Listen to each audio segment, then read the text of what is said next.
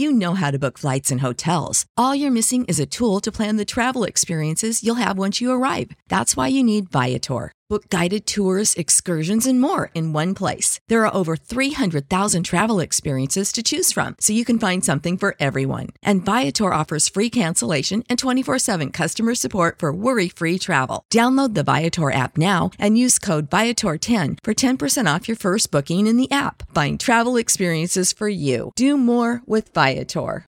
Save big on brunch for mom, all in the Kroger app. Get 16-ounce packs of flavorful Angus 90% lean ground sirloin for $4.99 each with a digital coupon. Then buy 2, get 2 free on 12 packs of delicious Coca-Cola, Pepsi, or 7-Up, all with your card. Shop these deals at your local Kroger, less than 5 miles away. Or tap the screen now to download the Kroger app to save big today. Kroger, fresh for everyone. Prices and product availability subject to change. Restrictions apply. See site for details. This show is brought to you by The Makery, the podcast network for makers.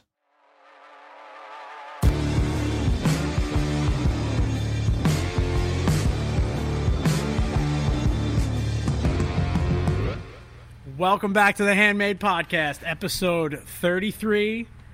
And this is a special one, folks, because we are also live on Clubhouse while we record this episode.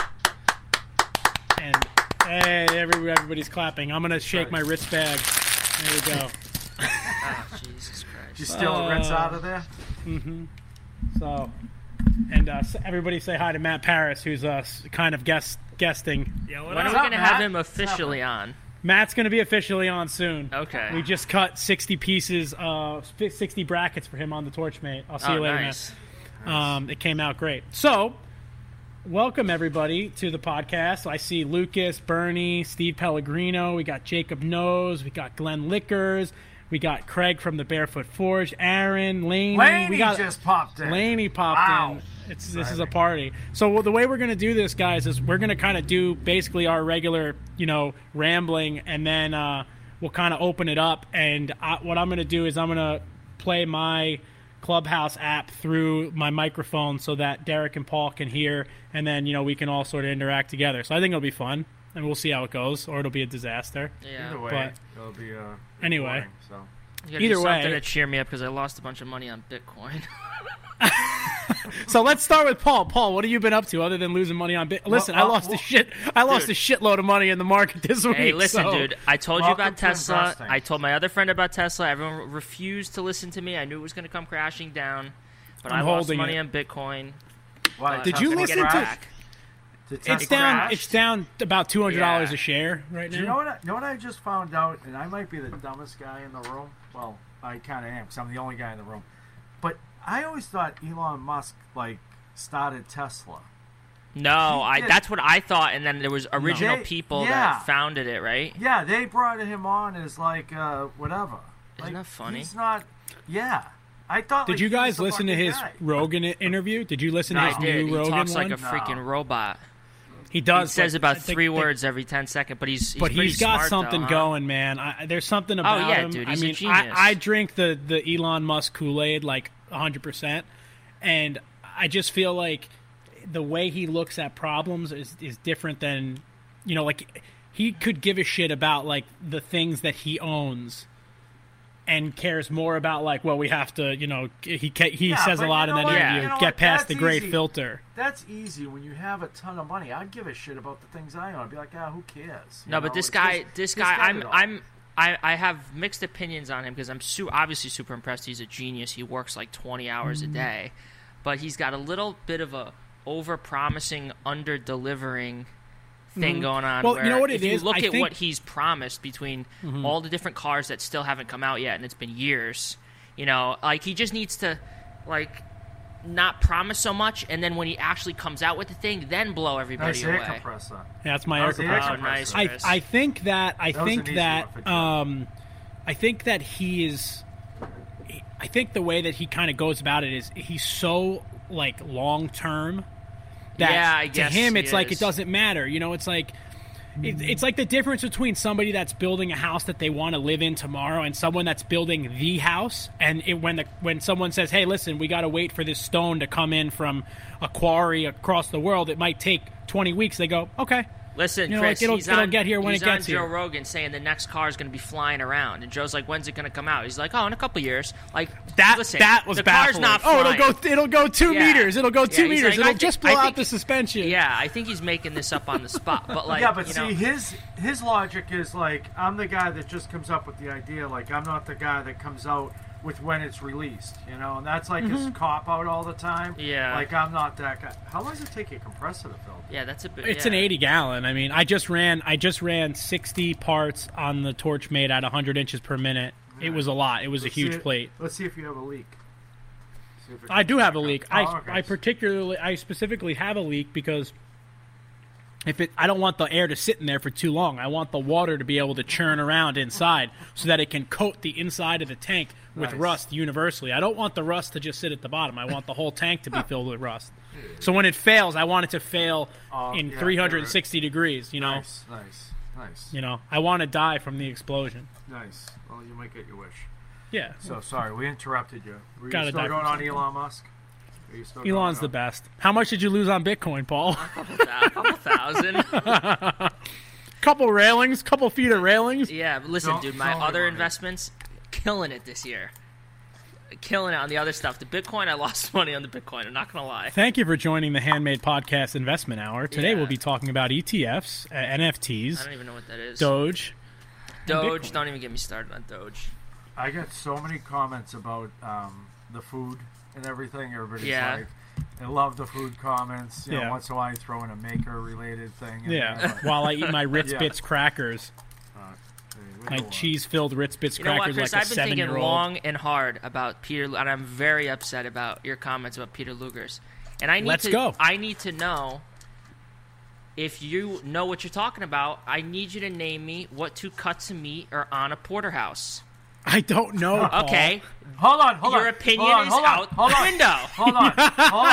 Because hold on. Porterhouse would be a fillet. Yes. The shank and the loin. The shank and the loin. Yeah. The fillet and and the like a Delmonico, is that like New York strip? Is that the strip? I was gonna say strip, but I thought that was wrong. Paul, I don't have to know what the food is. Do. I don't even know the technical term to know if it sucks. I don't know. We'll go to Peter Luger's. You guys come to town. We'll go to Peter Luger's, and we'll figure it out. We'll go. We'll do it. We'll get a little schlock. That steakhouse we went to up in Boston was fantastic. You know, Frank's. Yep, that's just basic steakhouse. Nothing fancy. But it was great. There's one over here, Paul. You look up this place, Prime, in Huntington, New York. It's fantastic. Angela and I went there for Valentine's Day. Yeah, it was excellent. Very painful on the wallet, but an excellent meal nonetheless. One of those. But she's happy. I was happy. But anyway, so Derek, let's talk about the sign that you made yesterday. Yes. Let's talk about making a sign with 3 colors and no paint. So, I was very impressed by that sign. I called Derek to tell him. I was like, dude, this thing is unbelievable. Like, it's fantastic. So amazing looking. And it sounds so stupid, but it looks like it was like made in a factory. That's what I said to you yesterday. I said it looks like it was manufactured. Yeah, it's amazing. It's just unbelievable. And it like I was kind of thinking, I don't know. So, anyways, there's a kid, Scott Couch, Get Off the Couch on Instagram, who is like killing it with these signs. He does like a lot of soccer signs and stuff like that. And he does. So I was kind of thinking, it's funny how I don't know. I keep getting distracted, but he's in a group chat that I'm part of, right? And there's all these laser guys, but not all of them always comment. So I found him on Instagram, not realizing he's in my group chat that like I got put in by a friend of mine. So I reached out to him, and he lives in upstate New York. He actually lives not too far from Jimmy, and we were talking.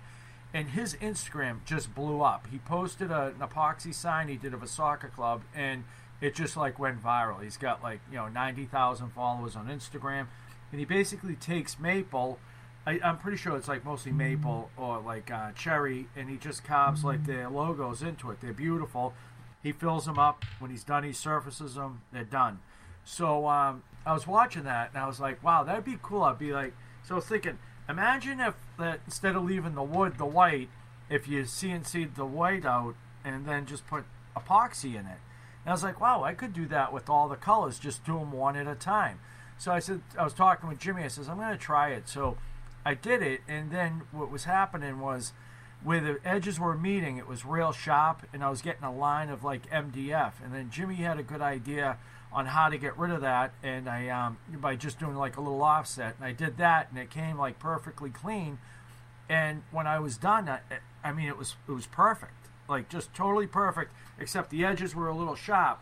But when I got out a sanding block and sanded it, ridges were high enough to keep it off the face of the sign, and because I was going to flood it with clear after that.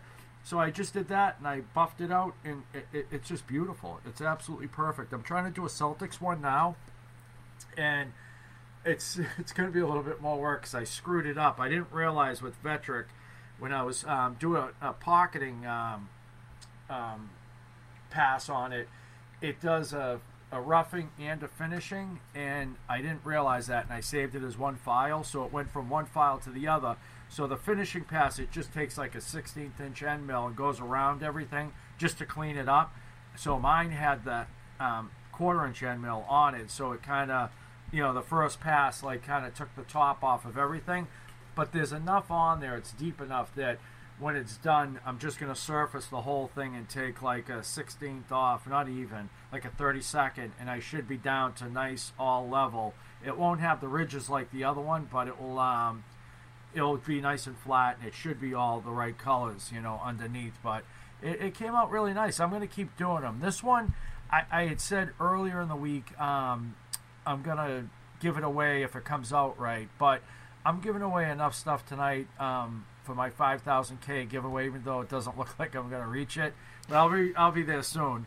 But I think I'm going to donate it to a charity. There's a local thing going on for this little boy that's got cancer in his brain stem.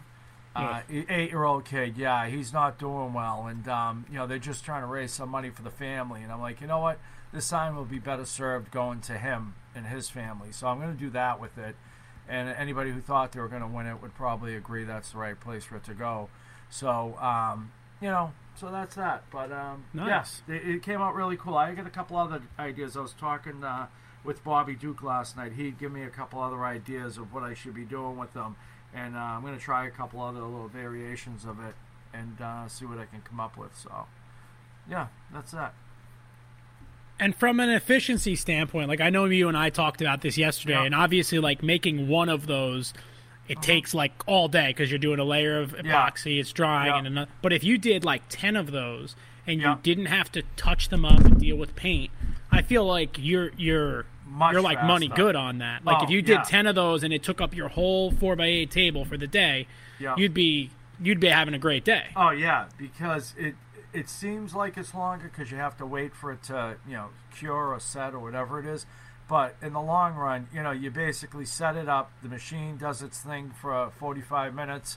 It takes 20 minutes to fill it, and then you're just sitting there doing nothing. And if you're going to surface them after, you don't even really have to worry about, dust in the shop because you're going to take the top off it anyways. The Celtics one, I didn't seal the Bruins one at all. The Celtics one, I kind of wish I did, because with the white epoxy, like the little fuzzies in the MDF, it's kind of, you can see them a little bit in the epoxy, but I think it'll be fine once it's surfaced. But so something like that, if it was going to be like a lot of white, I'd probably seal it, like just spray it with shellac or something like that, just to keep it all together. But yeah, definitely, I mean, the painted ones, once you prime them, you have to wait a couple days, and then once you paint, if it's a mistake, you got, the sand. It's just days in, days anyway. So this, and I think they look so much better. It's just unbelievable. Oh yeah.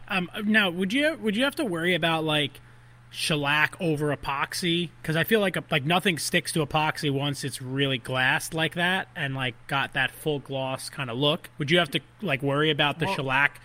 Not bonding?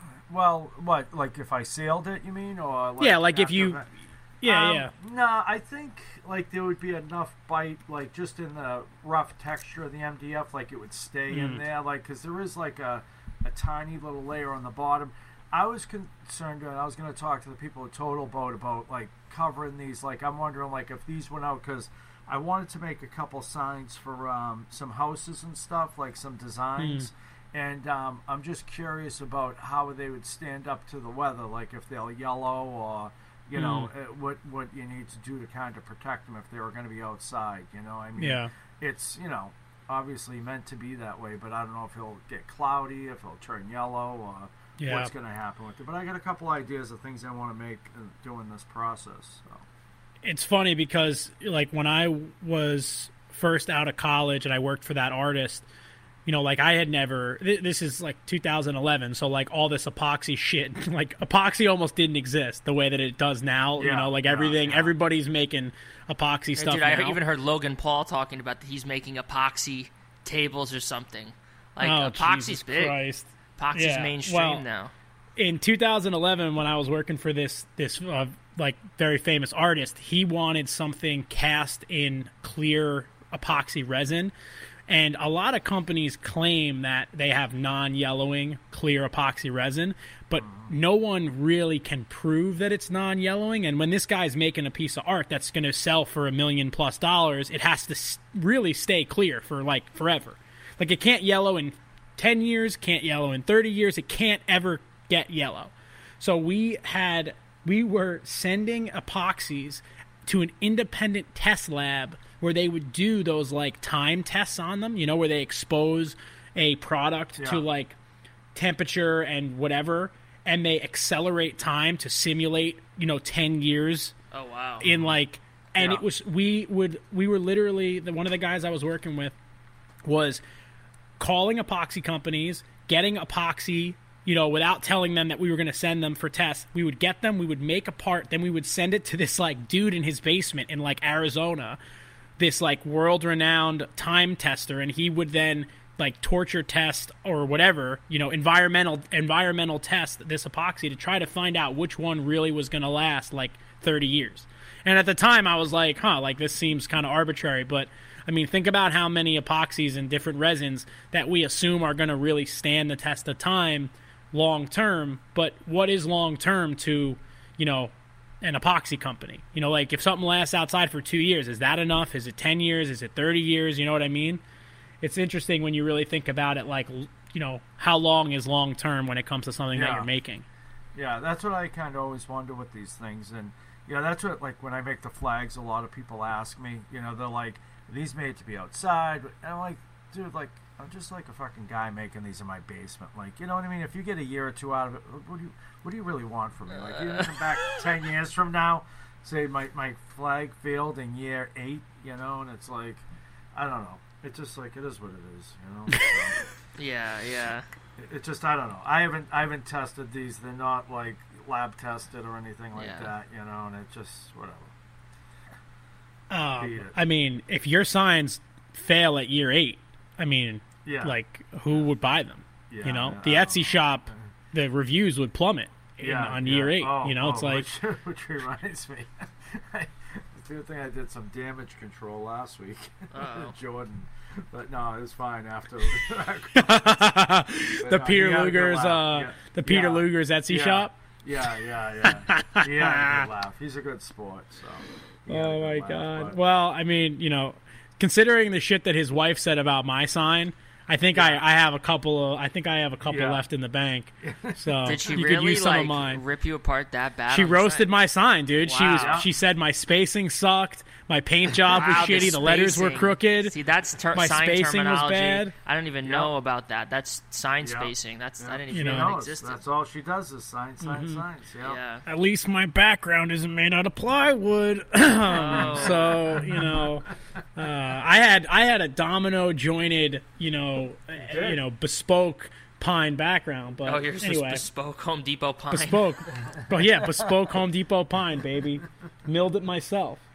But anyway, Paul, what about the entire like steel yards worth of steel you had delivered yesterday? What's going on in your shop? We literally bought all the 2x2 by 1/8 inch tubing out of the entire steel supplier, which is like one of the biggest, is like the second or first biggest steel supplier in the state. Like, I have so many.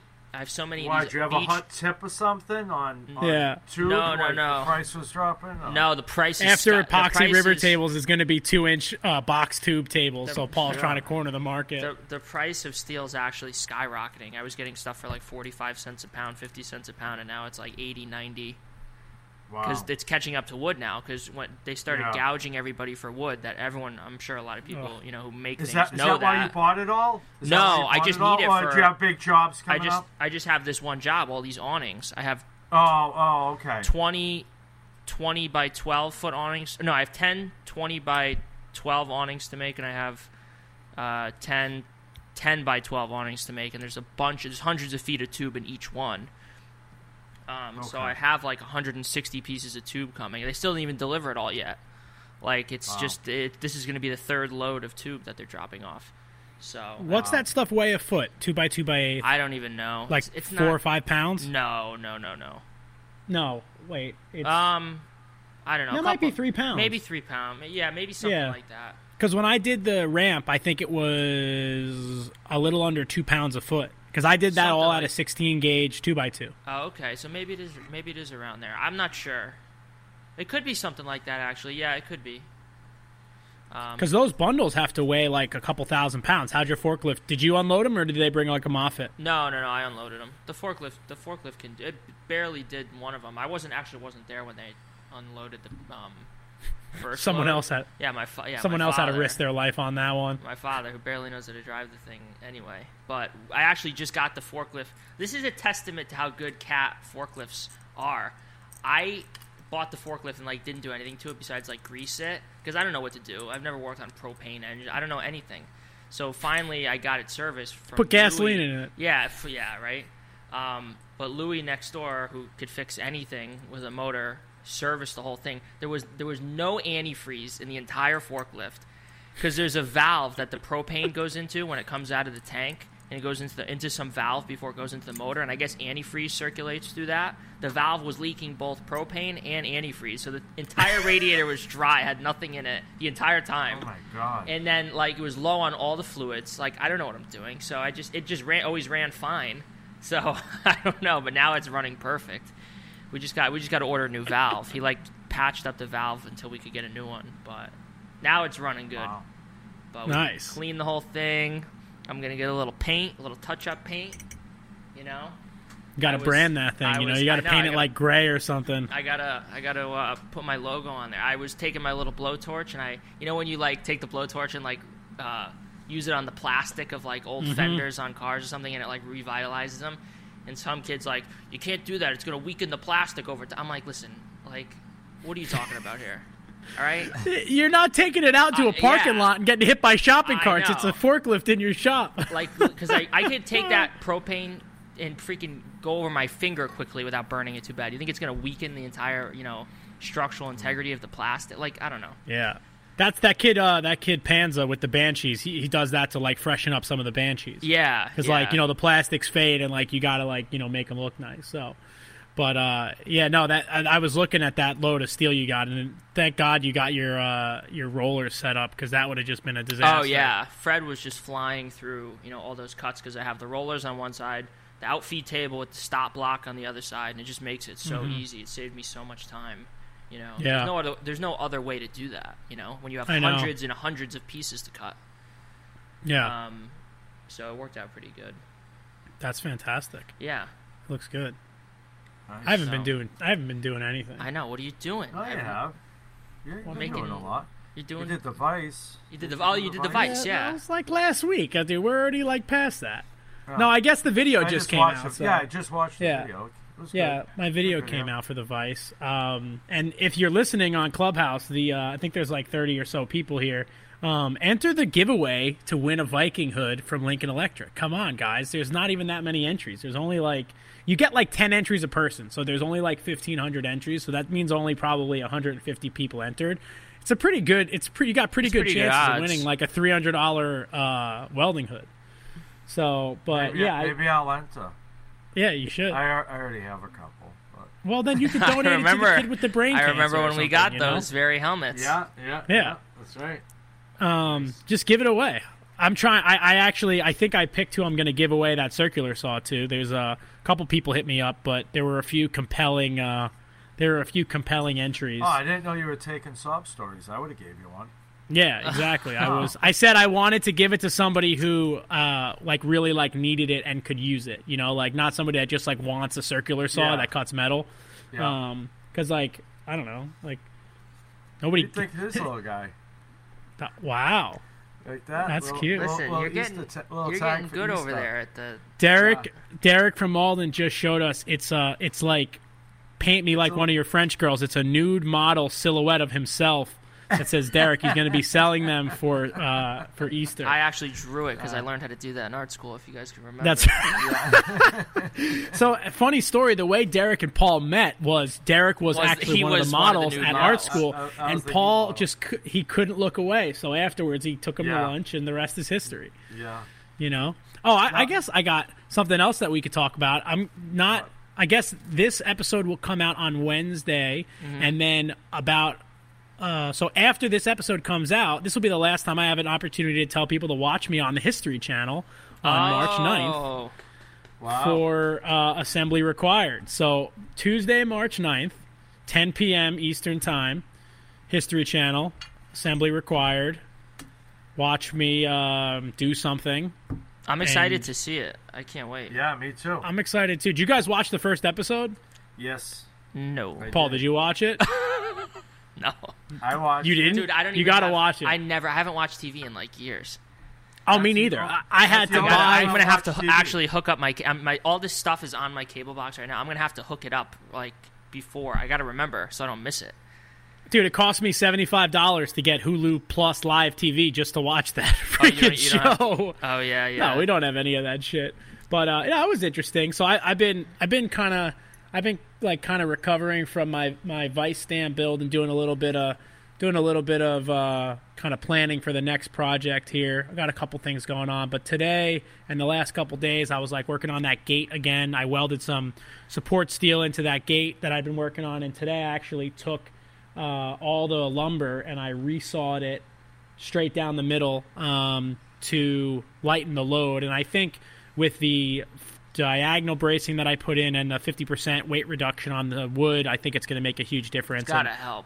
It's got to. It has to. And if it doesn't, you just got to just tear it down. If it doesn't, I'm just going to... Yeah, I'm going to fake my own death. So... And I don't know, I'm sure I've said this before on the podcast, but the guy who I built this gate and fence for is my boss at my day job. Just gonna quit. So there is no escape from this, you know? He recently relocated to another state, and he is back in town. He got back today, and I'm honestly shocked that my phone didn't ring yet, because his gate is in my shop, and I don't know that he knew that. So he got home. His Uber took him to the house, and he was probably like, "Where the hell is my gate?" Pull over in front of the big gate. Yeah, right. I'm pushing the button on my gate remote to let us in, but it's really working today. So. Yeah.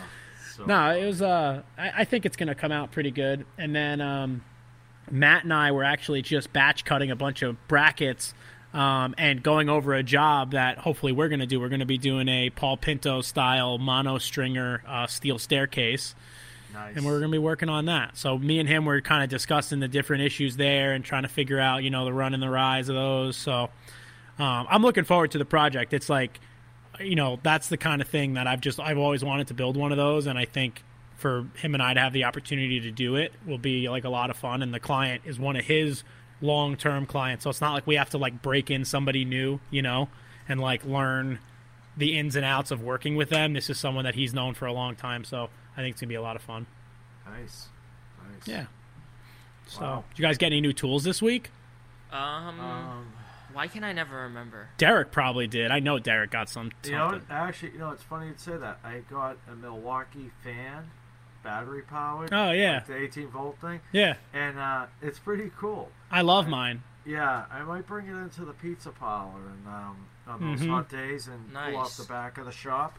But yeah, I'm Well, just when looking you're, at it right now. in It's front funny. of the oven, it gets hot in front of the oven. Yeah, That's yeah. right. They really doing a good job with their tools. You know, I really never paid attention to Milwaukee, but yeah, it's got a little cord. It takes the battery. I'm like, it's all right. Out of all the Home Depot stuff, Milwaukee's the one to get. Yeah. That's what I think. Yeah. You know, I just bought one of the here's a new tool.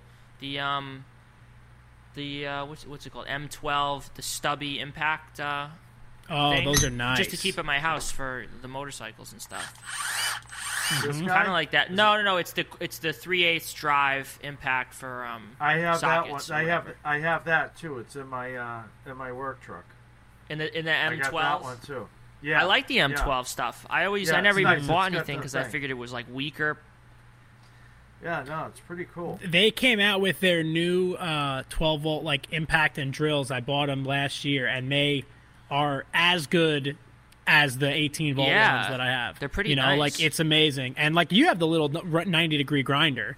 I That have the thing's little fantastic. 90-degree die grinder. I also have the 90-degree socket thing. What's that thing called? I don't even know.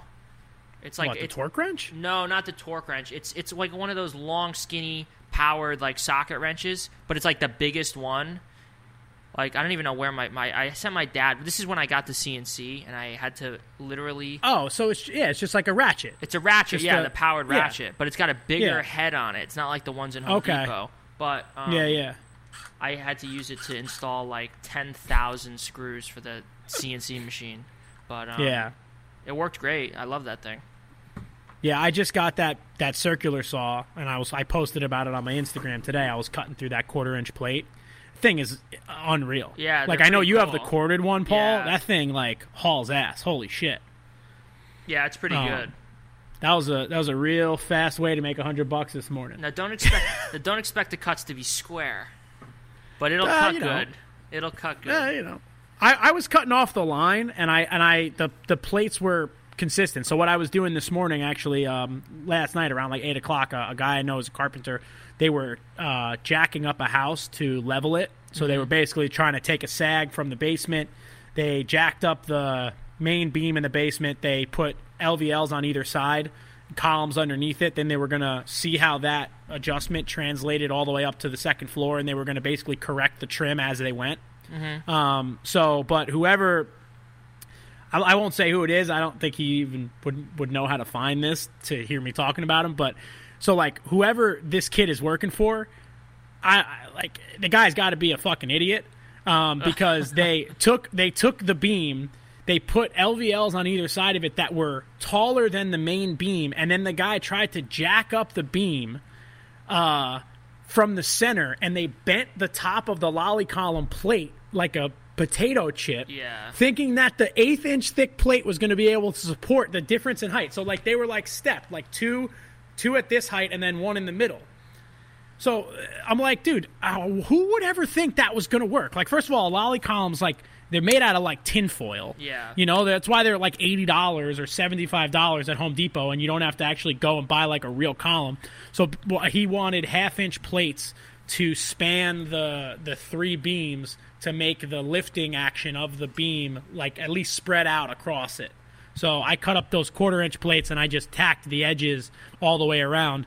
And what I noticed was that the cuts on the plates all seemed pretty consistent. So I think it did a pretty good job cutting. But then again, a brand new blade always cuts like nice. Once I trash that thing. You're going to hear on the news, 3 Long Island men crushed under a house. You know, like, dude, I told him today, I was like, yo, I said, I'm giving you these plates, but this is not the correct way to do this. I said, you should be giving me the dimensions and I'll make you solid columns. You know, and then you can like bolt them in. He was like, yeah, we don't have time for that. I was like, okay, you fucking do whatever you want. I can't. No. Can't be responsible for you. Yeah, I know, right? Just a little bit of time. It's fine. Lost a few lives, but saved some time. Brilliant. Mm-hmm. Dude, there's a story. I might have mentioned this on the podcast at the very, very early days. So one of the guys that I work, I'm on this village panel in my town called the Board of Architectural Review, and basically we just look over plans of people that are doing work in town. One of the guys is a architect for a pretty large architecture firm here on Long Island, and we were talking about underground space, and because underground space is typically not levied on your taxes. So a lot of people try to like put a basement under their garage or expand their basement underneath their deck, because that's like free space that the government isn't going to make money on. So there's an estate district kind of down the road from us, and this guy with a big property wanted to build a sports court underneath the ground on his property. So off of his basement, he had a huge hole dug, and he had basically like imagine the framing structure of like a Home Depot with like those truss beams, R joists, and Q decking. He had that built. I don't know who engineered it, but they built this thing. They constructed it in the pit. They filled it over with dirt. They landscaped over that. One day, some landscapers are driving through the yard on their zero-turn mowers. Oh, my God. And the whole roof collapsed. One of the guys died. Oh, my God. And it was a huge, huge deal. And I don't know that he even had this thing, like, permitted and inspected. Because he was like, it's underground. Like, you guys have no jurisdiction over it. What? So, like, this whole sports court was I know it was underground, but I'm saying what he said, it like, just because it's underground, he thinks that you can do whatever he wants. He's going to tunnel to the center of the earth. I mean, like, that's insane. Whoever engineered that, if there was an engineer, he definitely is not an engineer anymore. He's not able to stamp plans anymore. But that's crazy. I thought you were going to say, they were driving a loader, or they had some type of a zero-turn lawnmower. That's what crushed the thing. I mean, I think that's what it was. That's bad. I thought they might have had out. a truck, maybe. Just a lawnmower that weighs maybe 1,000 pounds. Yep. That's insane. There's a, if you look it up, maybe they didn't die. Okay, they were injured. Okay. If you look it up, dude, can you imagine you're mowing a lawn? Dude, you're on the lawnmower, right? All of a sudden, you blink, you're on a basketball court, all of a sudden, underground, you look up, and, like, there's 3 guys, like, looking down the hole, and they see you. Like, he probably must have not even known what hit him. Like... Dude... Crazy. Little Could you imagine all of a sudden over a basketball court? Like, oh my God! So even worse, they weren't even on mowers; they were just pushing wheelbarrows over the soil. God.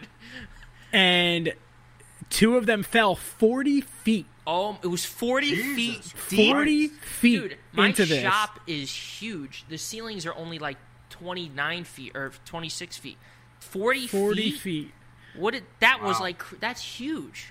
Yep. They fell through the roof of a sports and racquetball court. Like Breaking Bad, the meth lab. Oh, my God. Yeah. Oh, my God. Yeah. 40 feet after the roof of an underground basketball and racquetball court being built collapsed in. Oh, my God. I wonder if anybody gets that reference. Oh, my God. So, yeah, that's like a legendary Long Island story. That is such a Long Island story. Of course. Yeah. That would only on this island would some asshole who has enough money to fund something like that go like, you know what? I got a couple of, I could see them too being like, I got a couple of buildings and we use these trusses. I got some extra. We'll use those. Jimmy's going to bring the trusses over. We're going to dig the hole. I got a guy to dig the hole. We'll do it on a Saturday. We'll do it on a Saturday. Nobody works on a Saturday. Weekend. Only on Long Island is the guy smart enough to make enough money to do that, but stupid enough to actually do that. I mean, that's crazy. Unbelievable. That's some talk about some that, Italian. Right? Oh, that's that's 100%. Right yeah. That's one of my cousins for sure. 100%. One of my cousins did some shit like that. Actually, funny enough, someone that is related to me, I won't say how they're related to me, he needed a place to make wine at his house. So one day when I'm like in middle school, I go to his house and he's digging a wine cellar underneath his patio. He cut a hole. They cut a hole in the foundation and he was hand shoveling out the wine cellar. That's it. Like a mine. Like he's going, he's got El Chapo. That's literally, I was going to say that. Like they're tunneling under El Chapo's prison. That's crazy. Of course. Oh my God. Wine. It's funny. You said before, like they figured out how to make enough money to like build that, but they're that stupid. So I talked about this in our group chat, but I just need to say it again because I think it's hysterical. So I did an apartment on Park Avenue in Manhattan, right? This guy was he was a lawyer. He was a partner in a major firm. And he had his desk facing a south-facing, his back facing a south-facing window in New York City. This window was like at least 8 feet by 8 feet. And he couldn't understand why he was always hot when he sat at his desk in the summer. He's like, the AC is broken, it doesn't work. The air coming out of the AC was like 26 degrees. It was like icicles.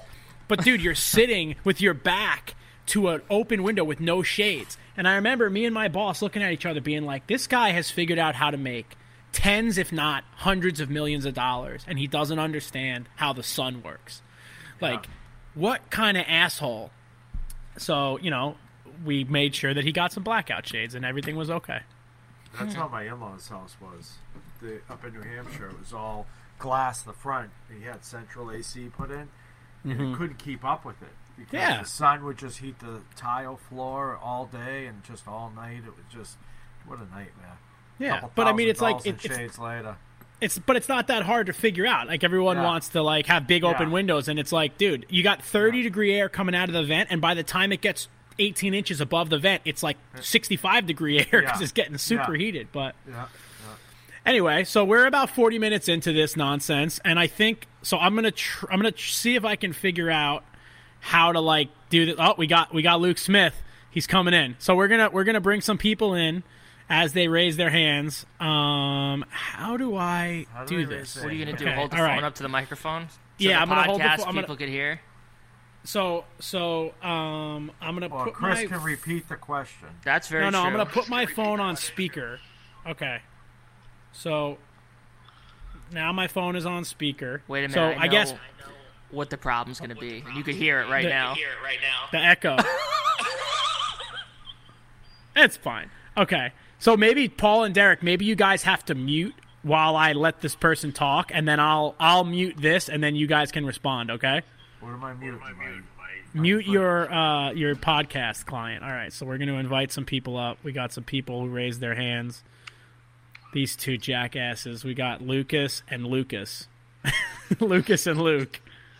What's going on, guys? How you doing? Hold on. Can you guys hear him? Okay. How's it going, Luke? How you doing? It's going good. I'm here with Scylla. She's hanging out with me, and we were doing all right. I have to ask Chris, where the hell on Long Island are these places that you're talking about? This is what happens on the North Shore of Long Island. This is the kind of bullshit that you have to deal with up here. Jesus. You guys are nuts. We're down on the South Shore, out east a little bit, and I feel like if anybody were to do that here, it would just cave in immediately with all the sand that's here. Well, the thing about the North Shore here is it's also all sand. And I think I told this story on another episode where when I was like 16, we were digging dry wells, and our dry well was like 2 feet too shallow, so my boss put me down in the 15-foot dry well to hand dig out the base so that we would pass our inspection. That was filled with sand. Oh, man. That's deep for a dry well. Well, you got to hit permeable earth.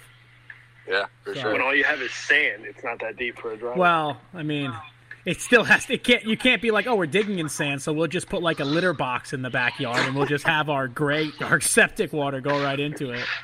Yeah. When we moved into this place we're at now, they had a dry well out there that every time we washed any laundry, it would just overflow back into the basement because they had the drain going into a little PVC pipe that just had a 90-degree elbow. And I knew, like, we had to do something different, just couldn't go that long without doing laundry. And so this past summer, I dug a new dry well out there. I found the one they had, and it was just two 55-gallon steel drums that were just rotted out in the whole steel. Bottom. That's perfect. Yeah, right? That's great. So that's good for you. Yeah. I only dug it probably helped dissipate the water faster since it was all rotted out. Oh, yeah. I mean, they were thinking ahead, really. Well, the bottom was completely filled or covered with soap scum, so nothing could go out. Like, I took one of the breaker bars, and I was stabbing the bottom of it, and I did a ton of times, and over, 30 minutes, the water level didn't even drop down at all.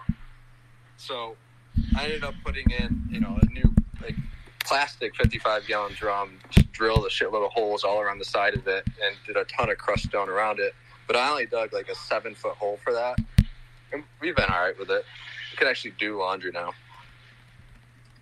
Yeah, Nice. I mean, laundry's important, I guess. Yeah. I'm just gonna pipe a pipe right out to the street at my house when I have to put my new drywall in. Yeah. That's good. That's fine. It's good for the environment around here. Yeah, exactly. Derek, you could turn your mic back on, I think. How's We're not getting Derek's laugh track because I think it's going to be fine. I don't think there's all right. feedback. Are you guys getting feedback? I heard my voice. I hear my voice over and over again. That's okay I'm not because getting our echo on. recording We for only the hear your podcast, voices once. I It's only great. hear you once. On Clubhouse, they're only going to hear me once, but I think on the podcast, it's going to echo. I don't. I'm not echoing, am I? No, you're Oh, yeah. No, you're just loud. It's fine. Yeah. At this Chris, I point, wanted to 43 ask you, minutes is in, there, no one's still putting listening one to the thought into having podcast. some So, Amarants? like, do we really care? All right, who else wants to get involved with this thing? We got Lucas. We got two Lucas. We can't have only two Lukes and nobody else. Come on. Get Gus up there. Gus must have it. How do I do this? I don't know how to use. We got. Oh, here we go. Here we go. There we go, Mr. Solo, Hey, guys. Bernie Oh, Solo. God. What's up, Bernie? It's gonna add. That's on. Yeah, this is the flagship test for this thing. It sounds like it's working good. Yeah. How you been, Bernie? I feel like I haven't seen much of you lately on the gram. Yeah, well, that's because I haven't been on. So, but Well, that'll do it. I guess that's a quick and easy answer. That answered your Yeah. question. No, I'm getting back into it. I had to take a little bit of a break, but getting back.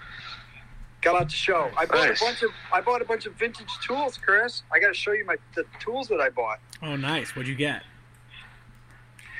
Mostly machinist tools, like small tools, not big machines or anything. You know, nothing that I need a crane for, like the stuff you do. But because I'm in Michigan, I've been collecting the Lufkin machinist tools. They don't make them anymore. They used to make them in Saginaw, Michigan. Oh yeah, Lufkin. Yeah, they're good quality. Yeah, that's right. They're good quality. they're really I don't nice, get yeah. any free stare at stuff, so I get the big ones. I'm right there with you, Bernie. That's all I have is old Lufkin stuff. Wait, so Lufkin isn't a brand anymore? I thought Lufkin was still. No, in they are. business. They are. It's just not the same as what it used to be. Yeah, not They like have a parent company. Yeah, I think. yeah. The vintage stuff is really sweet. Saginaw, Michigan. Saginaw. Bernie, have Right. you ever been to that place that I went to in Michigan called like the Tool Shop? It's outside of Detroit. It's like a maker space. I got your message when you were there, and you showed those pictures of it. But I have not been around there because the whole COVID thing hit, and it was like, homebound. Oh yeah, I forgot. That was during COVID that I went to that place. I we went to didn't- Michigan during we didn't COVID. report- We didn't report you to the Michigan government, so you're good. Yeah, well, so funny Listen, enough, I'm going to report you right to Fauci. funny enough, Fauci's going to come put handcuffs on you. my company that I work for owns a property in Detroit. So for all intents and purposes, I was in Detroit monitoring one of our assets, and that's my official story. Well, you're an essential worker then, so you're good. Yes, exactly. But that place, so this place in Michigan was, I think it's called the Tool Shop or something like that, and it's essentially a pawn, not even really a pawn. A pawn shop is a degrading name for it, but basically what this guy does is he's built a network of, he's known in that area for when, machinists either decide that they want to part ways with their tools, or if an older machinist in the area passes away, like everyone in that area, in that I guess Detroit area, knows to call him, and he basically comes in and he either will sell the stuff on a commission, like kind of like an antiques mall, or he'll buy out everything for a price and then he'll categorize and sell it. But his whole thing is that he's not trying to really make money on the tools. He just wants them to be redistributed for people to use them. And the stuff he had in that shop was like amazing. Like he had more precision tools, like more used precision tools than I've ever seen in one place.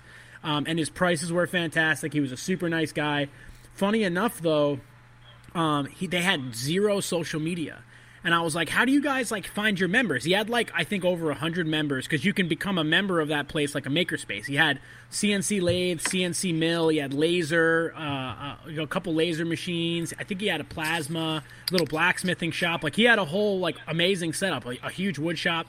And it was all through word of mouth. I was like, dude, I said, like, what's your Instagram handle? Like, I want to, tell people about this place. And he was like, oh, no, we don't do Instagram. I was like, what about Facebook? He's like, no, we don't have a Facebook either. I was like... Well, they probably have a newsletter, though, I would imagine. A lot of those places do a newsletter, so they've got their members, and then they send out notifications just via their email list. Yeah. I mean, it was just such a cool place, and it was so funny because the way I found it was just through, like, Google Maps, because I, like, was looking for... It was weird. Being in that area, I mean, like, Derek and Paul and me, like, we go to antique stores in the East Coast, Northeast all the time, like... When we went to Vermont, guys, like how much Starrett stuff was in those antique malls? There was like it's like flooded. In Michigan, there was nothing, dude. I went to I dragged Angela to like 10 antiques malls in Michigan, and we didn't find a goddamn thing. And then we went to this place. I go, dude, you have all the stuff. He's like, yeah, the stores up here like don't really have that. So it was really cool to find that place. But yeah, Bernie, once things clear up, you got to check it out. You guys would. You would get a real kick out of his space, and it'd probably be a great resource for you. I don't know how close that is to you, but the CNC machines alone. You know that a lot of the traditional precision tools, the American-made stuff, is New England, though. I mean, New England's like the hometown for that stuff. Yeah. But I would think we carried everybody. But I would think the antique malls. People say all the time we have so many more. There's so much more up here. Like picking up here is so much better, and we just it makes so much stuff available, and I would just think that the Detroit area with all the industry, like you got all those places, that go out, and we got Gus in the room now too, but he muted his mic. Come on, Gus, get on here. No, I'm here. There we go. We need a little bit of European flair in this. Gus, how are you up so late? Got to be early or late over there. Dedicated to the chat, man. That's what I'm talking about. I messaged Chris earlier today. Goes like, I don't care what time it is. I'm up. I love it. Oh my god, so what I'm learning here is I thought I'd be able to put Clubhouse on like speakerphone, but I can't. So I have my phone's microphone. Look at this. Like butted up against my mic. So hopefully Derek and Paul can hear you guys pretty well. I think they can. I have my you got to see the setup I got. I have first of all, my computer will shut off instantly if I unplug it. So I have that cord. Then I have my headphones in my computer. I got my adapter little dongle with the microphone plugged into that. I got the audio I'm listening to is the Clubhouse audio because the audio from the computer is like echoing. So I don't know. I'm a little worried about the podcast, but I don't know. I think the podcast is going to have an echo in it. I don't know. I'm trying to mute my mic when it doesn't need to be on, but then I have to leave it on. So we'll have to figure out exactly.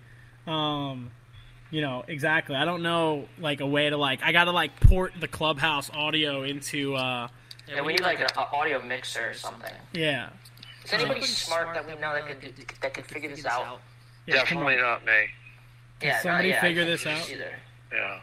I can send it over to Priscilla. She's pretty good on the computer. I got a pretty good idea how to do that. I do that once where you have to port audio from a phone through the computer so that everyone can hear it and then also record it all.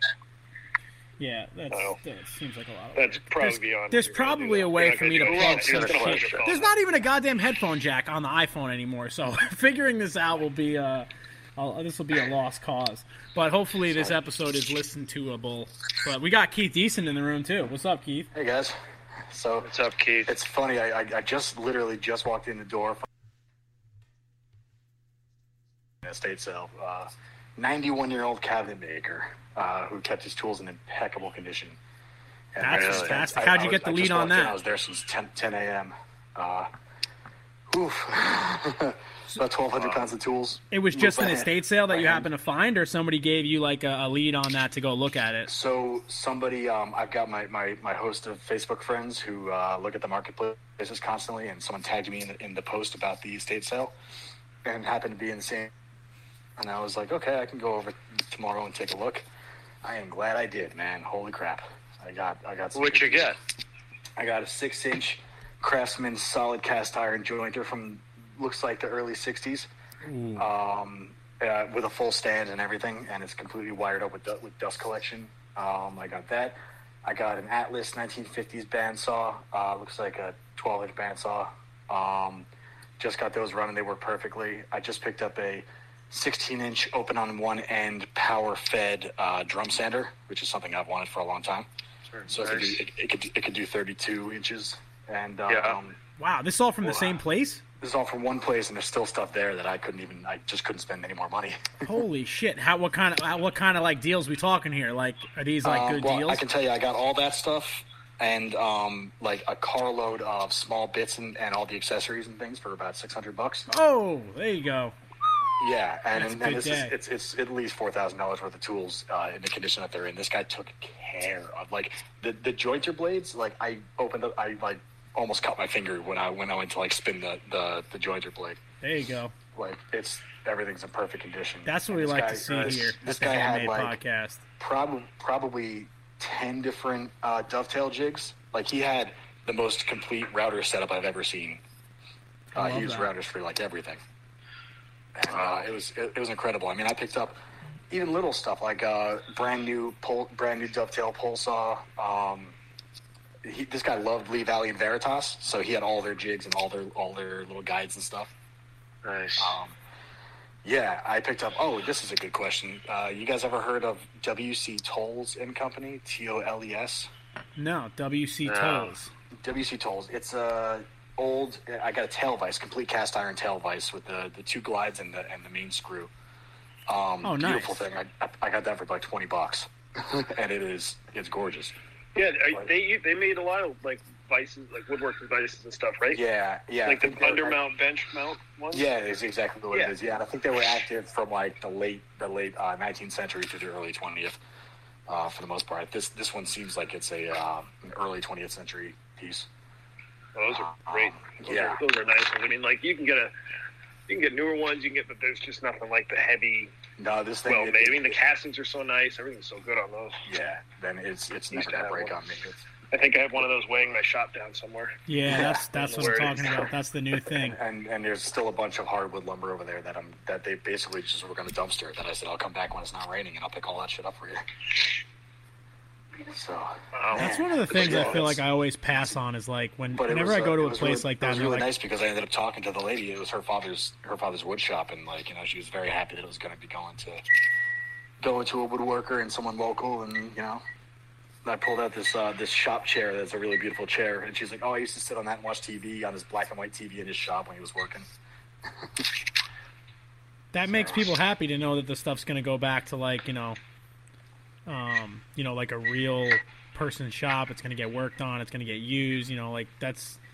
She was very happy about that. And also, I lent my expertise too because no one there knew what anything was. So I stayed an extra couple hours, and I told her this is valuable because he had like, you guys ever see molding planes? Like, oh yeah.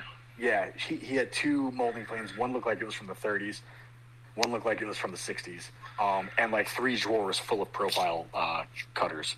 Like just solid profile cutters. I'm like, those don't scrap those.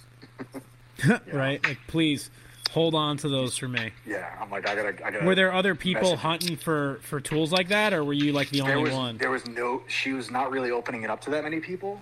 So like, but I told her, I'm like, I'm gonna post some of this stuff, and I'll try to filter out some of the cuckoos for her and see if anybody wants to come in and take some of the stuff that's in there. There's an old cabinet maker saw in there, and it's really cool, but it doesn't have like a splitter on it, Mm-hmm. But it's a solid cast iron, beautiful old saw.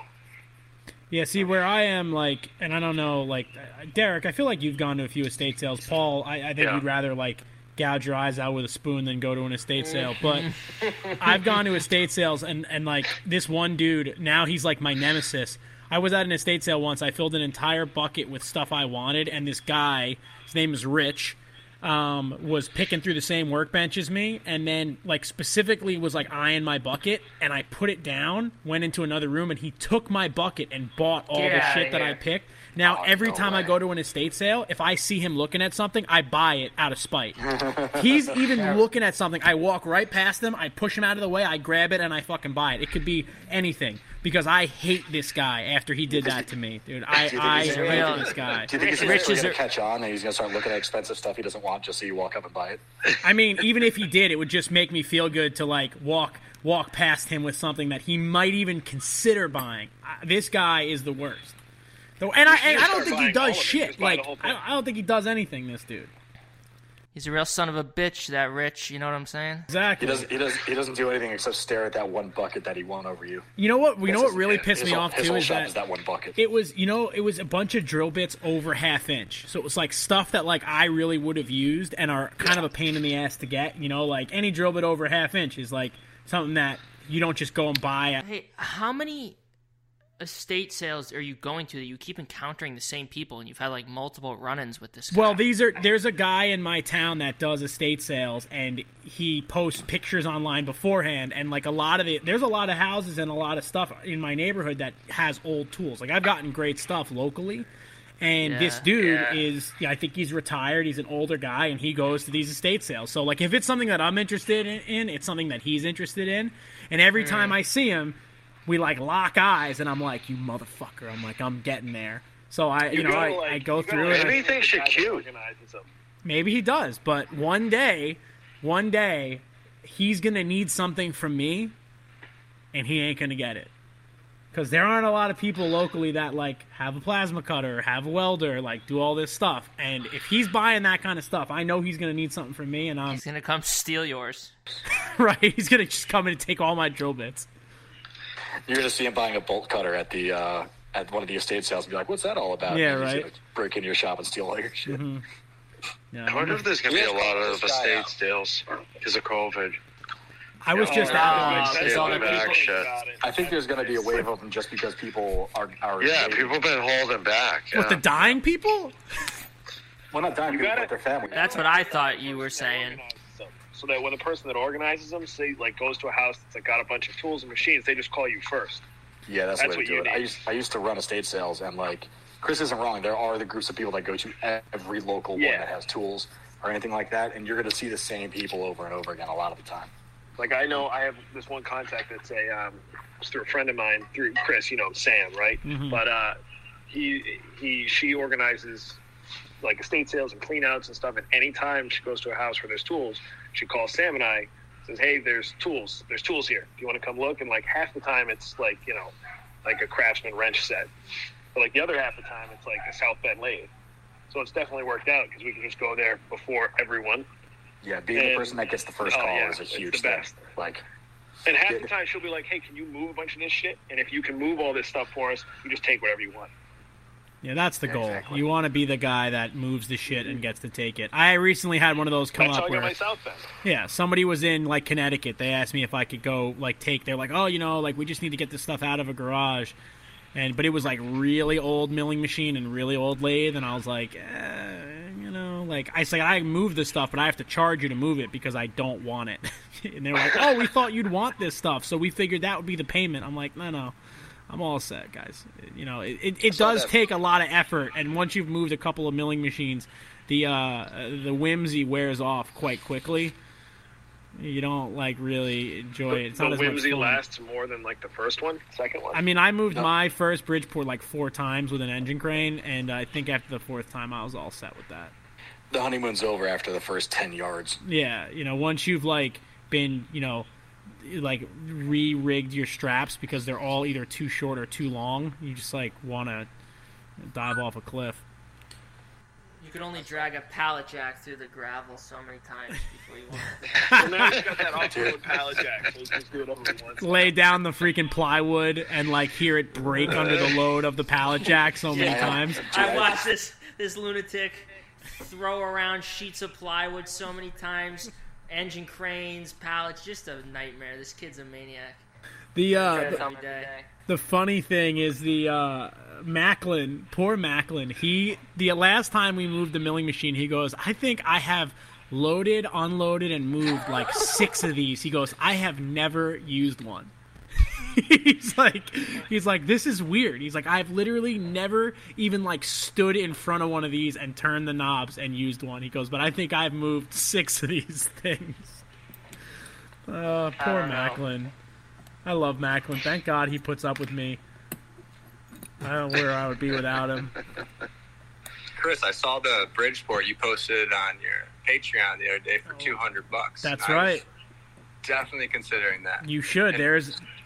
If you follow me, patreon.com/makeeverything is the premier source for tool buying deals in the United States, because I'm going coast to coast. You're nationwide. I'm going nationwide with my deal. So there's a $250 Bridgeport on Long Island, needs a little bit of work, but for $250 bucks. Ram one that you from the other day? It's a round. I sent it to Lucas. He didn't even respond. That son of a bitch. So if Lucas doesn't respond within I gotta be honest, Lucas gets kind of. There are a few people that get real first dibs to the tool deals. But if you don't respond within I would say 4 minutes. Sure I responded to you. No, you probably didn't. If you don't respond, it's $250. It would be worth more in scrap metal. What is the thing? Did someone blow it up? It's just missing. It's missing some stuff, some parts. It's probably been sitting in the corner of a shop. Some stuff. It's missing some stuff. It's a Bridgeport. You know it how says many Bridgeport on it. You know how many parts you can get for a Bridgeport from China? The Chinese literally replicate all the way consumable Bridgeport parts. It's hysterical. But it does not come with the vise. He was very specific. Yeah, exactly. Yeah, he's gonna list the vise for $250 next. Does not. Anybody that thinks that the vise that's on this particular Bridgeport is worth more than $20 is the kind of person that would sell a Bridgeport for $250. They're an idiot. But yeah, kind of like the auctions too, though. Like the guy, it's 3-phase, and not a lot of people have that in their shop. And when you go to these auctions and you get those 3-phase machines or tools for dirt cheap, it's kind of in that same way. Yeah, the 3-phase thing, I think. I guess to my benefit, people are intimidated by it, but it's really not that hard to deal with. Now you can get. Paul, you get one of those static phase converters for $250 that catches on fire after 6 months. Exactly, you get a static phase converter, and they light on fire. Or you buy a rotary phase converter from American Rotary, and Matt, who I work with all the time, he's got real serious industrial machines in his shop. He has a 10 horsepower press brake, a 7 horsepower shear, and they all run off of American Rotary converter. And the thing about an American Rotary, one of those rotary converters. Wait, are you talking about Matt's day job? No, the Yard Rat shop. Oh, the Yard Rats has a shear and stuff like that? I knew they had a press brake. He bought a big shear last. Oh, you're right. He did. I forgot about that. Same weekend that we were all in Vermont for the Museum of Precision, he went to Massachusetts and bought that shear. Oh, yeah. That's right. That was the one that was broken, and me and him had to fix. But anyway, he runs a bunch of nice 3-phase machines off of one, rotary converter. Obviously, you have to run kind of one at a time. But for most hobbyists, if you can get a $4,000 to $5,000 machine at an auction for under $1,000, and you have to spend $1,000 to get the phase converter, I don't know. I feel like it's worth it. Paul, you have real 3-phase at your new shop? Yeah. So that's nice. I have 208 3-phase too, which is. I don't know what I have. I have 3-phase. I don't know if that's unusual. That's what I have. That's what we have at one of our buildings at work. It's all 208. Oh, really? 208. 208. What would it normally be? Which is Paul? funny because that Unisaw, right?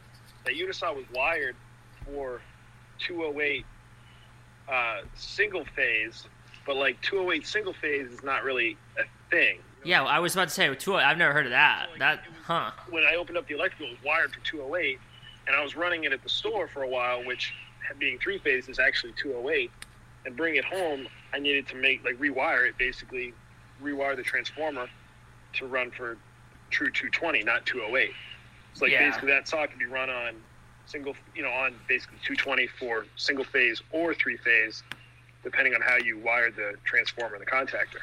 I'm going to be completely honest. I don't understand that because, like, the back of my welders, and I know, Paul, we've had this conversation before when your welder blew up. Like, my welder can either be wired for 220 or 208 single phase. I have no idea. I take the shit out. If the plug fits in the plug in the outlet, it gets plugged in. So I don't know what I'm doing with that. It's not that it's 208 or 220 single phase. It's 208 or 220. So you have a building. But what I'm saying is the back of the welder, you can configure it for either 208 or 220. It's not like 208/220. No, I know. That's what I'm saying. That's correct. Like, if you have a building that has 3-phase, your quote unquote 220 is 208, not 220. But if you're building in a single phase, then it's 220. I think you could have 220. I think it's the way the transformer is wired. Because there's two different ways to do it. One's like a delta and one's like something else. And you could have either 208 or 220 single phase. It just depends upon the way it's wired. But my building has 480 coming in, and then it gets stepped down through like a transformer. Like, does anyone know more than us right now that can actually be accurate about this? None of this matters. I ran my. This is accurate. I ran my Miller. I ran my Miller AutoSet 212 for like 3 years, never having touched what it was, 208 or 220. I have no idea. Well, it's called an AutoSet. It's fine. Oh yeah, that's fine. It's fine. Auto it's sets, fine. yeah. It's fine. I don't know. We just figure it out. You just plug this shit in. It either works or it doesn't work. I don't know.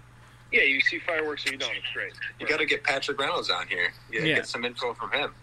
If it's 240, it's 220 and a half. 240 single phase. Yeah, it's crazy, guys. 220 versus 208. It's 240 versus 208. I've had so many discussions with freaking engineers in Europe because they don't believe that single phase is really a thing. And they're like, no, 208 single phase. Like, how in the world do you have 208 single phase? And I'm like, it has two hot leads, yes, but it is one phase if you look at how real electrical is in a book. Identify yourself. Ew. Oh. Tough stuff. Yell him up. Hey, buddy. Yeah, I don't know. He's listening to this podcast and isn't following me. Derek from Malden. Please follow Derek and get him to 6,000 freaking followers. 5,000. Stu, don't ask for 6,000. We'll never get there. Don't jump the gun. We'll get to 6 soon. We got to enjoy 5 first. But thank you. At 6,000, he said he's going to shave his head. So his whole head. All the way around. No, at 6,000 he's shaving his beard, I heard. That's what I heard. No, 5,000 he's donating it to me and Pinto. We both get something. I need some hair on top of my head for my wedding, Derek. You need it on your head. I know, dude. I got bad. So the new topic conversation around like the dinner table at my mom's house is the whole family, including my fiance, just roast me about my hair for like an hour. Get a hair transplant. Chris, I'm you not have spending such, luxurious long hair. I'm not spending the kind of money that I give so little of a shit what I look like. There is no way I would spend that kind of money. And I literally said my everyone's giving me shit about it in my family, and I go, listen, I have made it this far in my career wearing a hat all the time. Like, no one ever looks at me and thinks like, oh, this guy's got a hat on. What the hell's wrong with him? It's just part of my persona. You just wear a hat. It's sewn to my head like Joe helmet. Dirt. It's all the same. When I did when you get older though. I'm just wearing like a hat. When I go out to dinner with my wife to a nice restaurant, I got to wear a scally cap or something like that. I wear the hat. My mom says I look like Fidel Castro. Toupee, Chris. My mom's like, you look like Fidel Castro with the green hat on.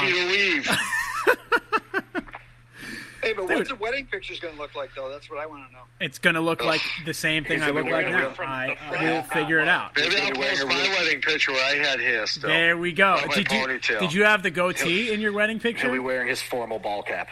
Goatee. No, I already said I'm wearing a goddamn top hat or something. I'm not dealing with this shit. I'm not dealing with this. It's like Willy Wonka. When I went to I had to go to a wake the other night, no hat, and it's horrible. Like, you take it off to say your prayer. You gotta take it off to say the prayer at the coffin, dude. Yeah. No, Jesus will strike you dead. The hat's protecting me from the lightning. The hat's protecting me from the lightning, dude. When I was doing assembly required, I had a whole argument with the producer about how I'm not taking the goddamn hat off. He was like, "Oh, you think you could take the hat off because it's like a little hard to see your face?" I was like, "No, there's no way." I was like, "I'm not doing that." I know. It's not happening. They don't like the shadow and stuff. That's it. Yeah. I tell you, but seriously, when you get a little older, like when we go out to eat, that's why I get the scally cap. I had to wear it to Awake the other night because you can't wear a baseball hat going out to a nice restaurant. You have to get your formal hat. That's why I have one that's like clean and all black, and that's my formal hat. I wear that one when I have to go out. Yeah, Angela's like, "You really gonna wear a hat at dinner with my parents?" That's why I get a pork pie hat, like for when I go out. That's why I only eat pizza. It's called pork pie. I eat pizza, and I also wear my work boots every single place that we go. So you got to get one of those little flat cap cab driver hats, and you can wear them. You know what? If I had a goddamn yarmulke on, nobody would say anything. Scally Square, yeah. Sorry, but yeah. We call them cab driver hats in the city. Yeah, I think everybody does. I had this conversation a couple of years ago when we were in England. I never knew that was a thing. And I thought, I didn't realize they named it after all the Irish people in Scally Square in Boston. So that's what they call them. They're not Scallies. Everybody calls them Scallies, but they're actually Scollies. And that's what they called all the Irish when they wore them. So that when I was growing up, I always knew of I guess both names are derogatory, but a wife beater, oh Jesus! So I always knew of a wife beater as a wife beater or a guinea tea, both derogatory in some way. What was the other one? We used to call a guinea tea. Guinea tea. A guinea tea. We always know it's wife beater. I'll never forget. I had this Yeah. friend growing up, and his family was very religious. They were Protestant, and if I used to be at his house on a Sunday, they used to drag me to church, which it didn't work out so good for me. That I wasn't allowed to hang out with them on Sundays anymore. But I remember once I was talking about wearing a wife beater, and the mom threw me out of the house. She was like, that's not what they're called. We don't call them that in this house. And that was it. I got banned. She called them undergarments or something? I don't know. She was this kind of person that would routinely recite all the ingredients to the Big Mac because she memorized the 2 patties, double pickle, mayonnaise, special sauce on a sesame seed bun. I don't know. They were a weird group. Yeah, it happens. They were a weird group of people.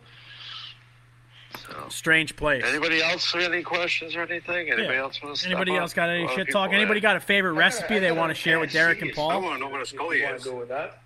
What's that? I want to know what a scully is. If your hat you're wearing, what is that, a beanie?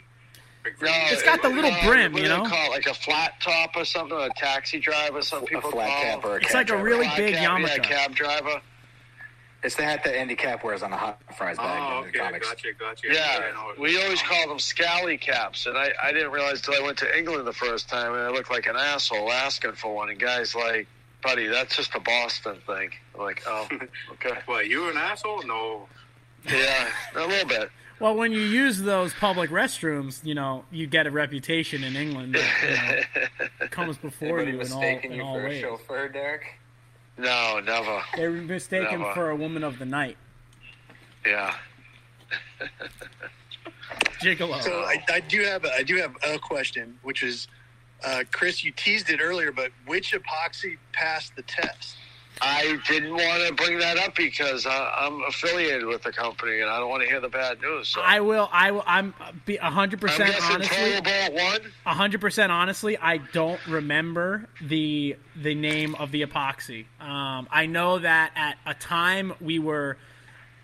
At that time, we were in Brooklyn and we were going to all these high-end sculpture stores trying to buy the best epoxy we could, and I know we were dealing with some Alumilite stuff, but I don't recall what we wound up going with as the end-all be-all clear epoxy that would never yellow. But it's the guy that was heading up that project was the guy that owns the art fabricating shop that I do all the TIG welding for.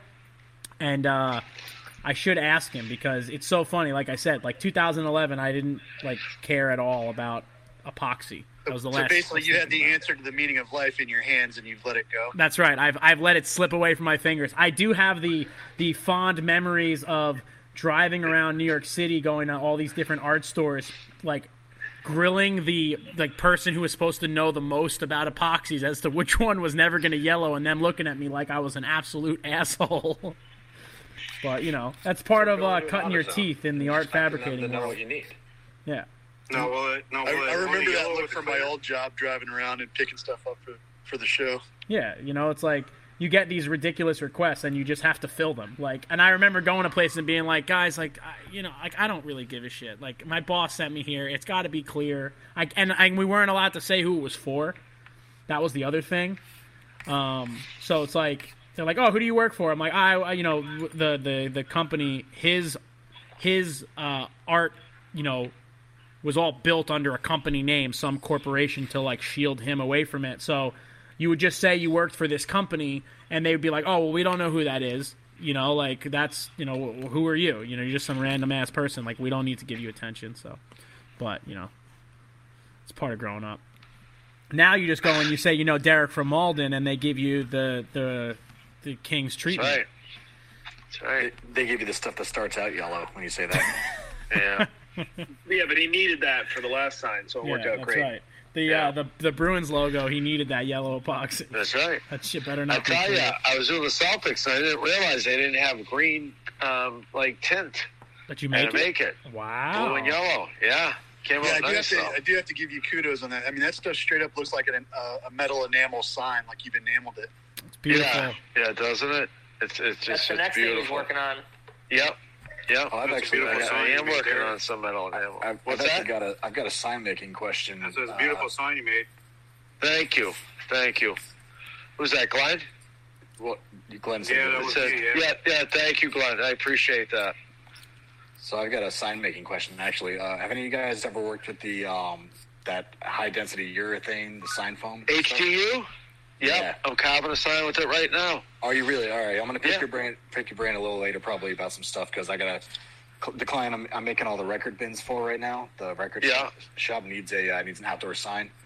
And, I'm just like, in the beginning stages of trying to figure out how to get it, because I don't need a 4x8 sheet. I just need like 32 square. Yeah, I don't want to throw anybody under the bus, but you know who the master is?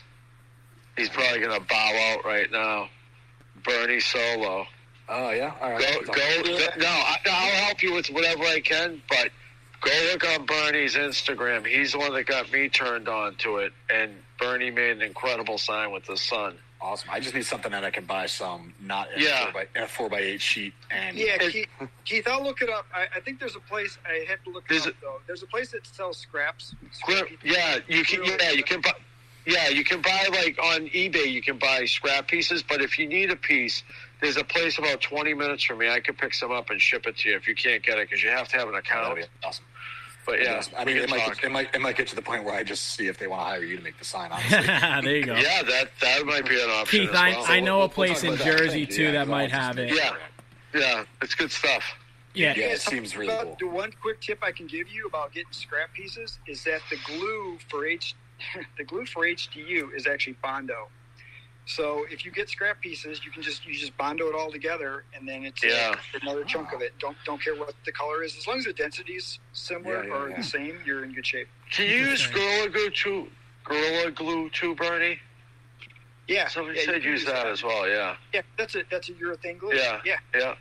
Do you have to wet your pieces before you Gorilla Glue urethane to urethane? Yeah, I think you're supposed to. Yeah. You gotta wet anything before you, because Gorilla Glue is only activated by moisture and pressure. Can we talk about the girl that put Gorilla Glue in her hair? Yes, all right. That's what a genius. Is that one of the greatest things we've ever seen? What a genius, huh? This country. Did she put Gorilla Glue, or did she put the Gorilla Super Glue in her hair?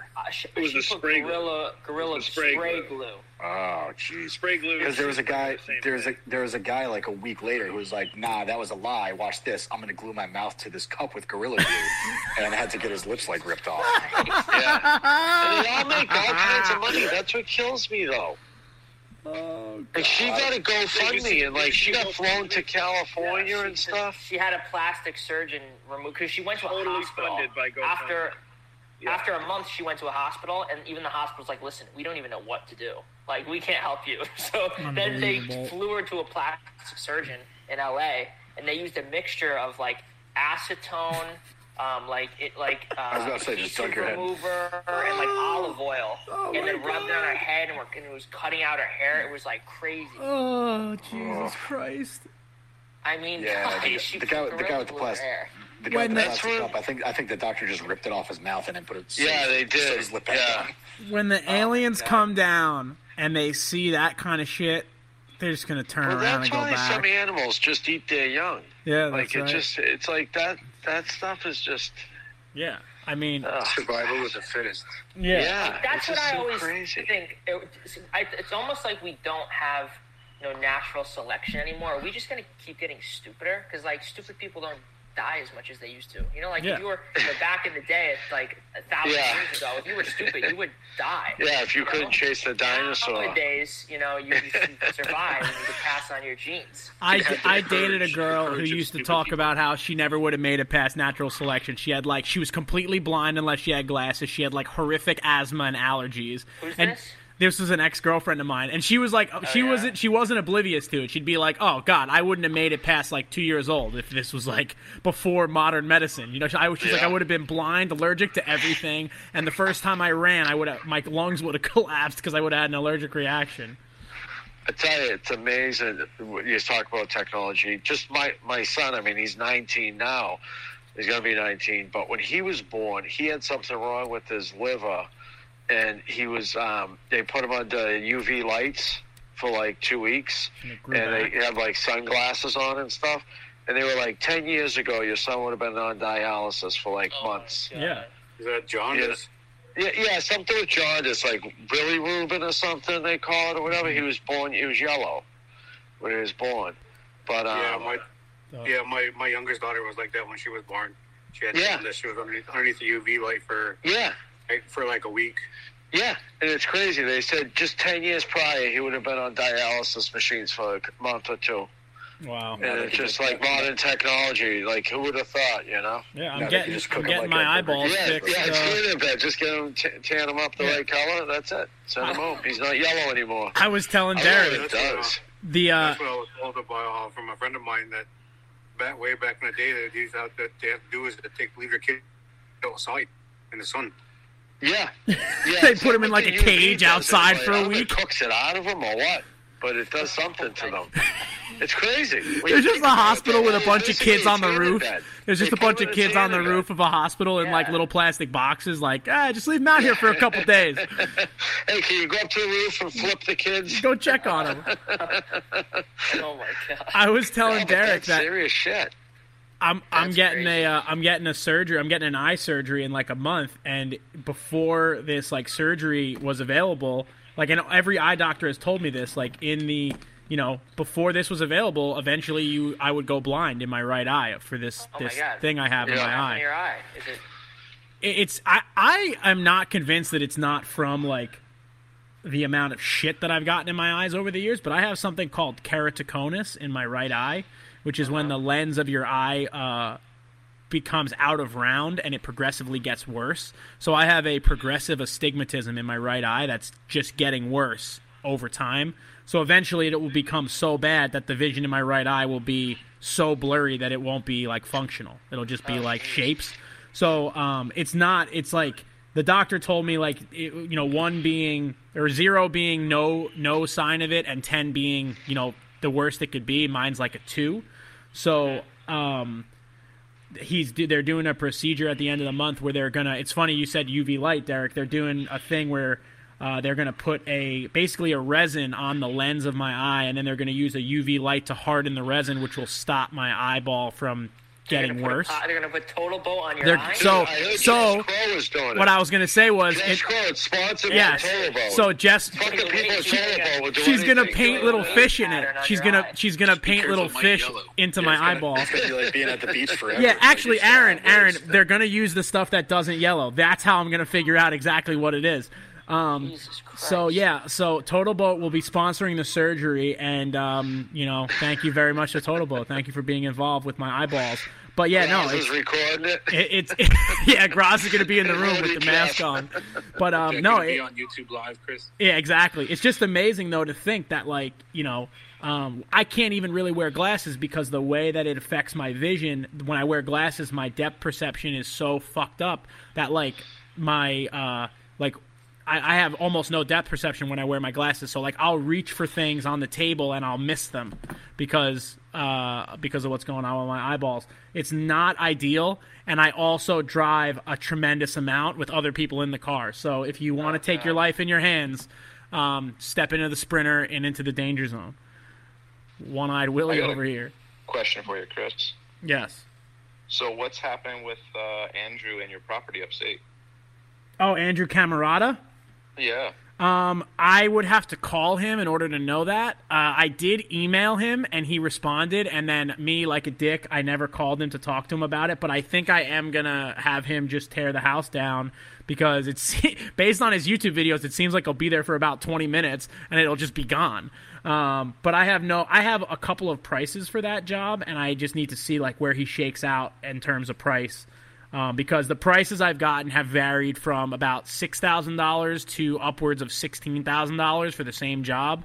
So I don't know if everyone is just bad at bidding or if someone is ripping me off or what. Or it's some like of those guys just don't have insurance. Right? I mean, listen, at this point, I would pay like a team of Milk Run employees to like take it apart by hand. But I don't. Dude, I'll send my girl up there. She'll tear that house down. Dude, I don't care how that house gets demolished, but I've actually been considering tearing that house down and selling that property in order to buy a bigger property. But I feel like, either way, I have to tear the house down because it's honestly devaluing the property as is. When do you think you're going to be doing that? This spring? Or summer, whatever? It really just depends on when I can like have the time. I mean, like I put the money away to do it, so it's like the money's sitting in an account like ready to go. It's just a matter of like actually pulling the trigger and understanding that I'm going to need to spend some time up there like working on it. So maybe in the spring. That'd be nice. Well, you do have a wedding coming up, so I mean. Oh yeah, you're right. I have a wedding coming up, so. Great honeymoon option though. Oh yeah. Who, my house? Are you going to live stream that wedding? Yeah, we're not live streaming the wedding. Derek, you were saying, about my house up there. What are your plans for it? I mean, if you do end up keeping that property, yeah. I mean, are you going to be building a whole new shop up there? Do you think that's somewhere you would want to move up to and reside to? Yeah, I don't think I would live up there. Derek, I think you might have muted your Clubhouse because I can't hear you on Clubhouse. I think he left and came back or something. Oh, no, Derek. Yeah, Derek, you're muted. Sorry about that. Sorry about that. Yeah, so they couldn't hear what you were saying, Derek. But yeah. Sorry. All the supplies in there, that were good at one time. You know what happened? My phone fell when I picked it up. I must have picked it up and muted it. But just there was so much insulation in there, like the rolls of it. The stacks of like drywall and everything. Full pallets of drywall. Still good after all this time too, right? No, but it's just a shame that it's just all wasted. It's just all going to be thrown out. I mean, even just the fact that Derek, being there, we talked about this when we were out there. Like, the house was definitely framed by amateurs and drywalled by amateurs, but the roof was definitely professionally installed because it's just too good. Like, someone spent a lot of money and roofed that whole house. And all of that is going in the trash. Yeah, the fireplace is like an entire quarry's worth of cinder blocks. So yeah, it's ridiculous. But anyway, yeah, I mean, it'll be fun. I don't think I'll ever live up there full time. I think if I was gonna move up to that part of the world, I would buy a more developable piece of property similar to what Jimmy has, where it would be easier to put a big building on and get deliveries and stuff. Because like, that property is cool, and Luke, I don't think you've ever been there in person, right?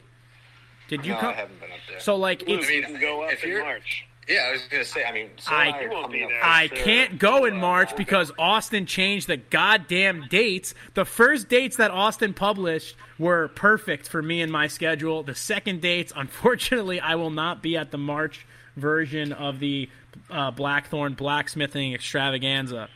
What, did he move it forward? He moved it to the weekend of the 20th. Or something now. What is that? The 20th and 21st.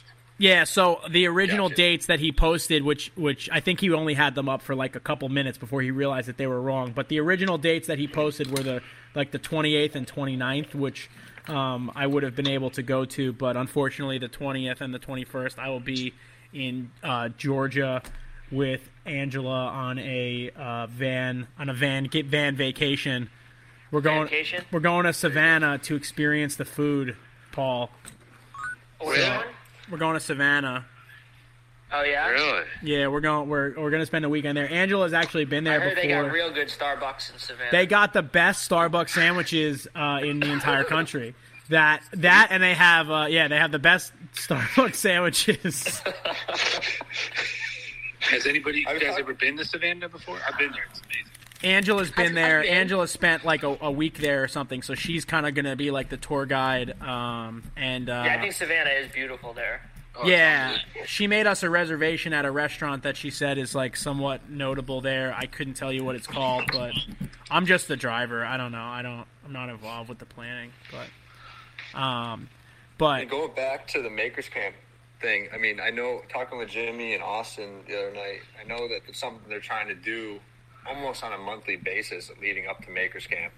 So, yeah, that I think will be really fun. I've told a shitload of people about it because a lot of people ask about like getting involved with like the maker thing and blacksmithing and whatever. And there's a bunch of local people that really want to learn specifically blacksmithing. And I keep telling them like, have you thought more about doing a hammering at your shop?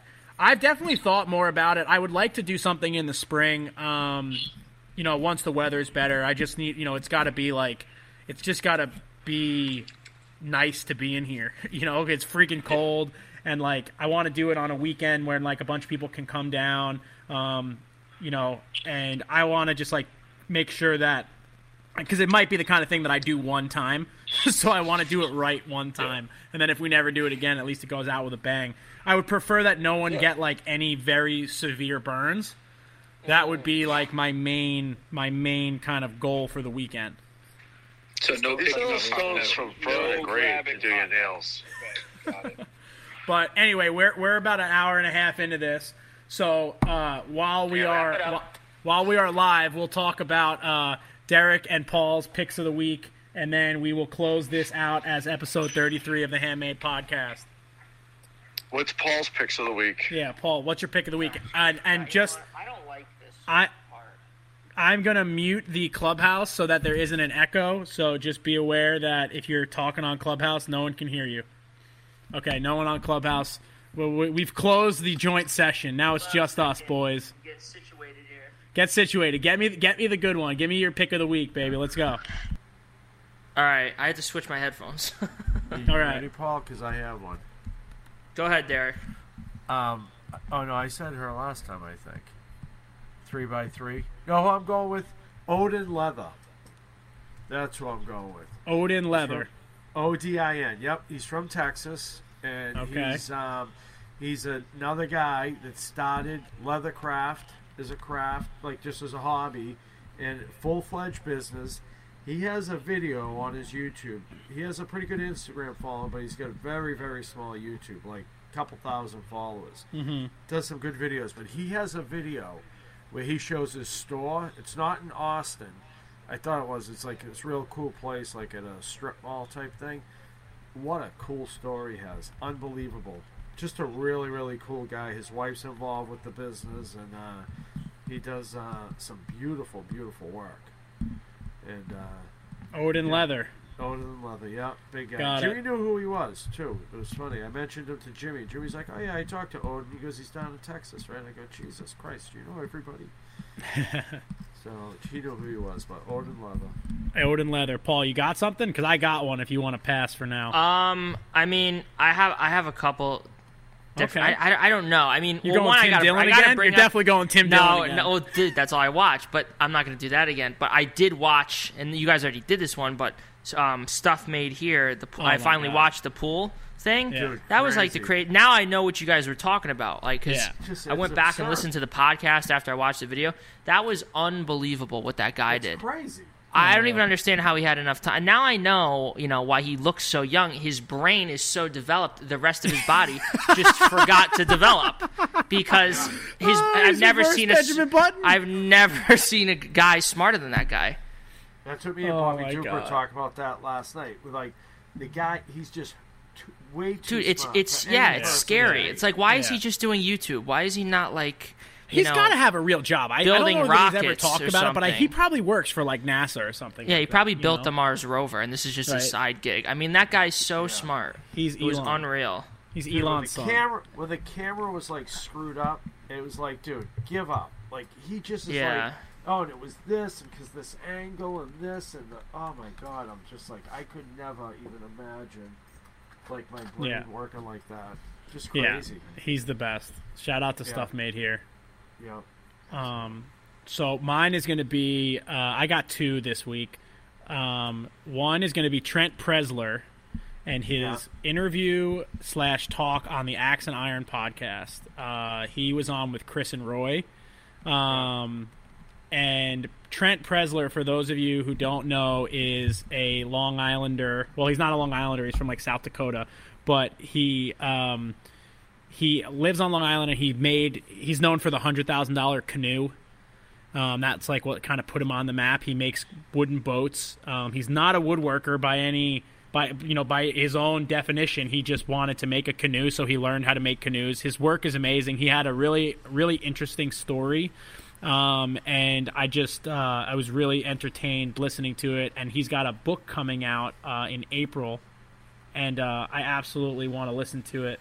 So it's something that, like, I just think that his interview with Chris and Roy was fantastic, and I think that everybody should listen to it. And the other one I want to say is Leah Arapach just sent Jeff Fader a sculpture, and I'm such a huge fan of her work to begin with.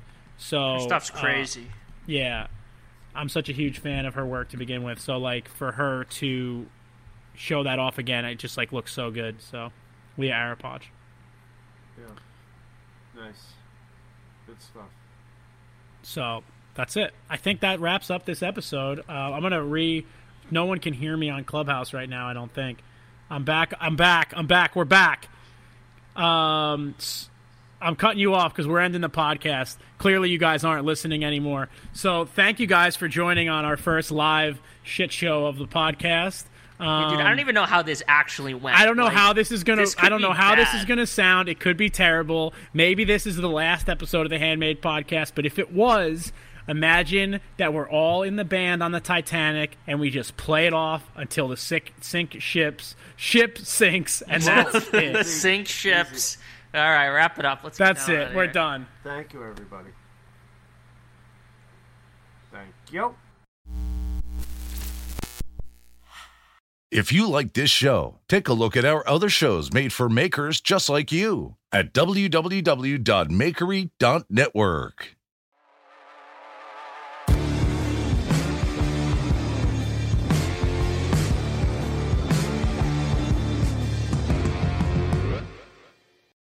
You know how to book flights and hotels. All you're missing is a tool to plan the travel experiences you'll have once you arrive. That's why you need Viator. Book guided tours, excursions, and more in one place. There are over 300,000 travel experiences to choose from, so you can find something for everyone. And Viator offers free cancellation and 24/7 customer support for worry-free travel. Download the Viator app now and use code Viator10 for 10% off your first booking in the app. Find travel experiences for you. Do more with Viator. When you need mealtime inspiration, it's worth shopping Kroger, where you'll find over 30,000 mouth-watering choices that excite your inner foodie. And no matter what tasty choice you make, you'll enjoy our everyday low prices, plus extra ways to save, like digital coupons worth over $600 each week. You can also save up to $1 off per gallon at the pump with fuel points. More savings and more inspiring flavors make shopping Kroger worth it every time. Kroger, fresh for everyone. Fuel restrictions apply.